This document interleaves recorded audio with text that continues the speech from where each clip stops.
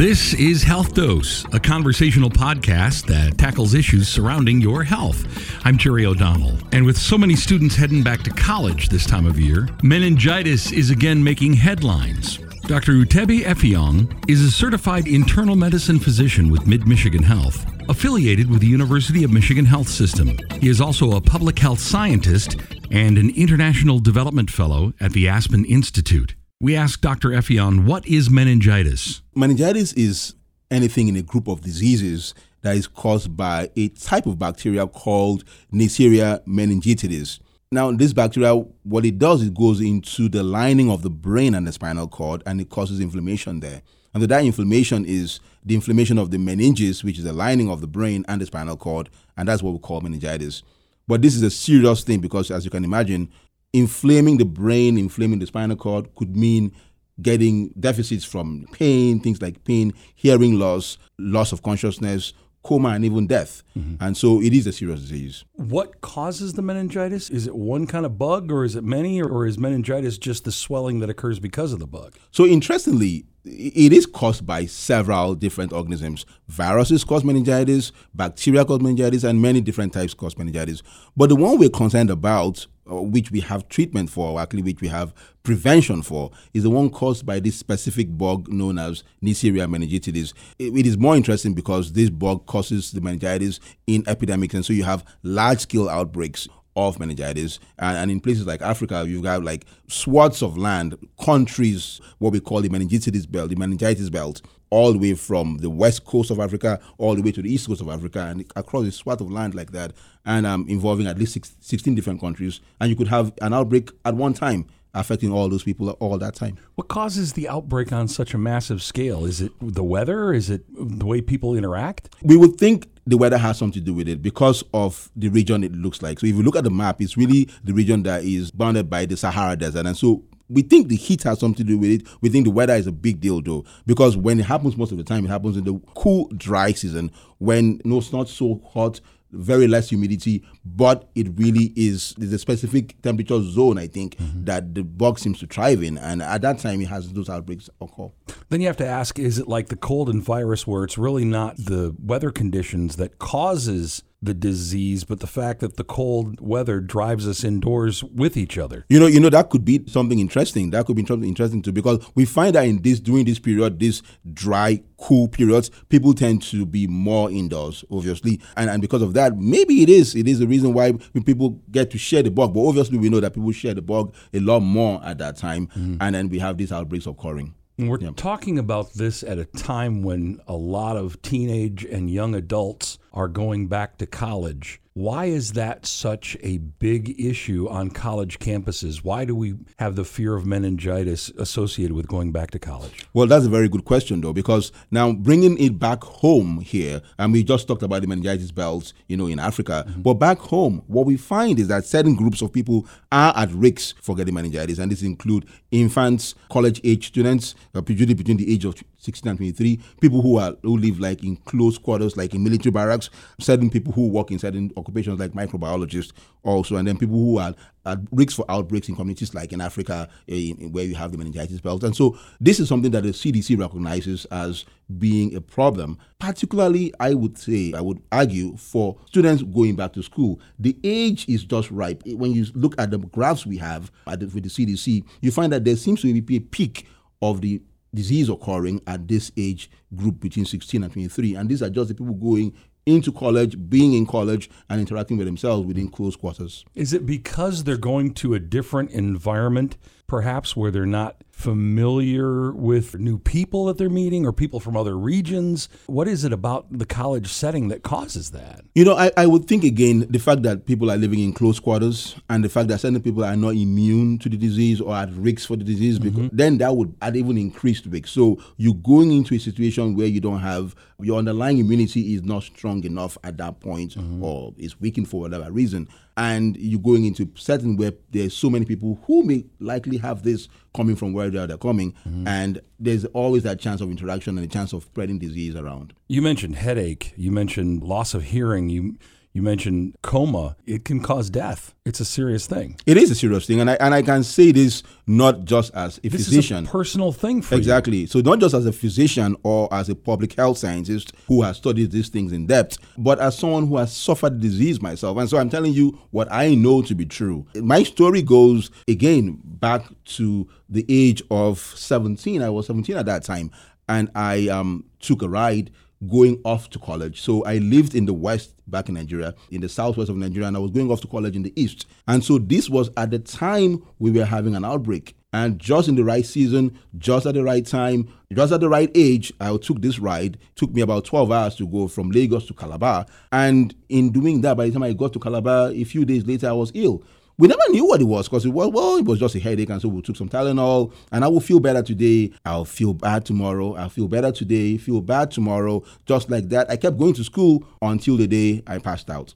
I mean, I kept going to school every day, and then I was in the library one day after a lecture I held on a Saturday. Wanted to go study, got my headache again, started throwing up, which is one of those things that happen with meningitis. People end up having headaches, then throwing up, and then got in the library, said I was going to take a rest, took some rest, slept off, which was very unusual for me because I never sleep in the daytime. While I slept off, when I woke up, I could hardly walk. By evening, I was in a coma. I was in that particular coma for 24 hours, I think.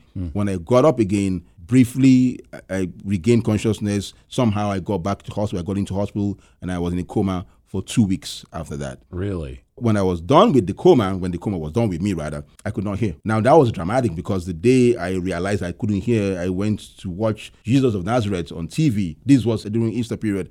I couldn't hear anything at the TV. I'm like, what's wrong with the TV? So I go up to the TV, put my hand on the button, and boom, it was max.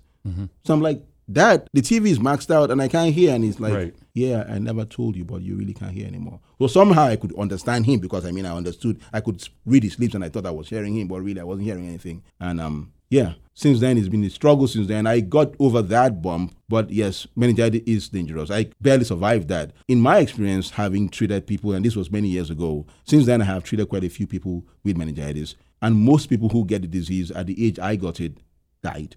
Do you still suffer the hearing loss? Well, I've improved dramatically. I do still have some of that residual effect, but nothing to what it was in the. You're functioning. Yep, nothing to what it was in past. During that time when you were off a day and then you felt better and then you felt off, are you spreading that bug all over campus? You are. And that's the reality of the thing. You don't know. Because folks think they're having a flu. Sure. And yet they're spreading the bug because with everybody you come in contact with, there's a chance that you're spreading it to someone who isn't, immune to the disease. And so the truth of the matter is that even now, even in the U.S., this is not just something that happened in Nigeria. Even in the U.S., 15% of people who get the disease will die within 24 hours. That is how bad it is. We're talking about 10 to 50% of people getting diseases dying. And then up to 20% of people that get the disease have long-lasting effects, say, for example, hearing loss or some kind of deficit, from one weakness that they never really had and they never really recover. And there are hundreds of people in our region right now who are doing the American version of moving to college campus and spending time indoors, who are in that age group, who are absolutely fit your profile and are going to go through the same thing you went through and may or may not be at risk. Who's at risk for meningitis? Again, the risk group for meningitis is so important to know this. Young children, infants less than 1 year of age, but then the ones we're talking to right now, 16 to 23 years of age, young adults, people who have immune conditions, immune deficits that puts them at risk for anything anyway, people who work in microbiology labs, and then people who are at risk for outbreaks in places like communities where we have outbreaks. So again, we're focusing on this group of young people. And the reason is because virtually every state understands this. There's 2 vaccines out there that can prevent or at least protect you against meningitis. So meningitis is a group of things. There's the meningitis, the Neisseria meningitis. There's A, there's B, there's C, there's W, there's a Y type. Now, of all these types, 4 of them we are grouped and we have a vaccine that is good for all of them. And once kids are as young as the ages of 11, I think at about the age of 11, they begin to make sure they get vaccinated. Now, most states agree that they should vaccinate for so A, C, W, and the Y type. We could never get our acts together when it came to the B type. which we find to be the one that seems to cause a lot more trouble with kids of this young age group. I mean, ages between 16 and 23 now. So we seem to have an agreement on vaccinating people against ACYW, but not so much with the B. And the reason was because we never had a vaccine for the B. The first vaccine for B came out in 2014, and then the next one came out in 2015. So there's 2 vaccines for the B type, and these vaccines are recommended for people who are at risk like this. Now, the problem is we've never really had a cohesive policy nationwide. Different states have different rules when it comes to who should get the vaccine. That puts us at greater risk. When you say different states have different rules, are we getting into a will my insurance cover it kind of thing, or will my doctor be allowed to provide it? Interestingly, that's not the case. Both vaccines are covered 100%. Thanks to the Affordable Care Act and the Vaccine for Children Fund, both vaccines are covered for free, 100%. However, there isn't an agreement between the states, and that is because there isn't, I would argue, leadership on the issue from the federal government. Right. Because the CDC needs all the data to say, well, we are recommending this. The CDC does not mandate. They would say, well, it's a good idea. And the CDC currently says, well, doctors should have discussions with their patients and say, hey, this is probably a good idea because they're going off to college. But unlike the ACWY vaccine, it's a mandate. Like, everybody needs to get this vaccine. So that's different from saying, it's a good idea to get the vaccine. Right. Right. And so I think we need to get to that point where we are agreed as uniform agreement across the states, because the reason is this. In public health, you are not alone. There is no such thing as I am immune, he is not, and therefore I'm fine. The fact is, if he's not immune and you are immune, well, what about the other guy? Right. And what you're talking about is adding the mix of relatively small regions of the country where the rules are different and people crossing those lines, and that causes the problem. Exactly just like you crossing over the 12-hour journey to get to where you're going to college. You make the point well. You make the point very well. The fact of the matter with meningitis is, like every other infectious disease, we are all together in this. If you are not immune, then I am not immune. That is the fact of the matter. And in a college setting where there's people coming from everywhere in the country to this one college, if that state says, well, you can, this state says you must, and we have these incoherent views and policy, then we have a problem. You're talking about managing this illness from a macro standpoint. Our listeners are going to be managing this from a my child is going to college this year standpoint. What do you tell a parent of a college-age student to make sure is done before their kid goes to school? I would definitely recommend that if your child is not vaccinated against MenB, get that vaccine. Make sure they have the vaccines. Most schools will require that the vaccine, at their K-12 schools, they will require the vaccination against ACWY. That almost always the case. The one that we lack is vaccination against MenB, and that we need to get done.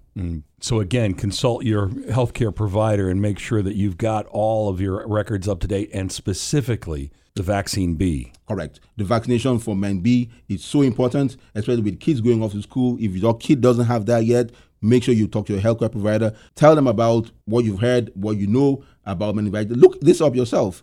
It is a serious disease. It is preventable, and the vaccine is available, and it is free. So let's talk about the vaccine B specifically. Is it readily available? Can my regular doctor provide it? Yes. So your regular doctor, whether that's an internist, a family physician, or a pediatrician, can recommend the vaccine when you go to see them. The questions I get often when people come to see me about vaccines are, well, what should I expect? People say things like, well, I got the flu because I got the flu shot. Well, I don't know how true that is, but we don't know of people getting meningitis from getting the meningitis shot, so that isn't an issue. The other thing is, well, what do we know? We do know that people will get some soreness, some redness, maybe some swelling at the joint site. You could feel tired, fatigued for a few days.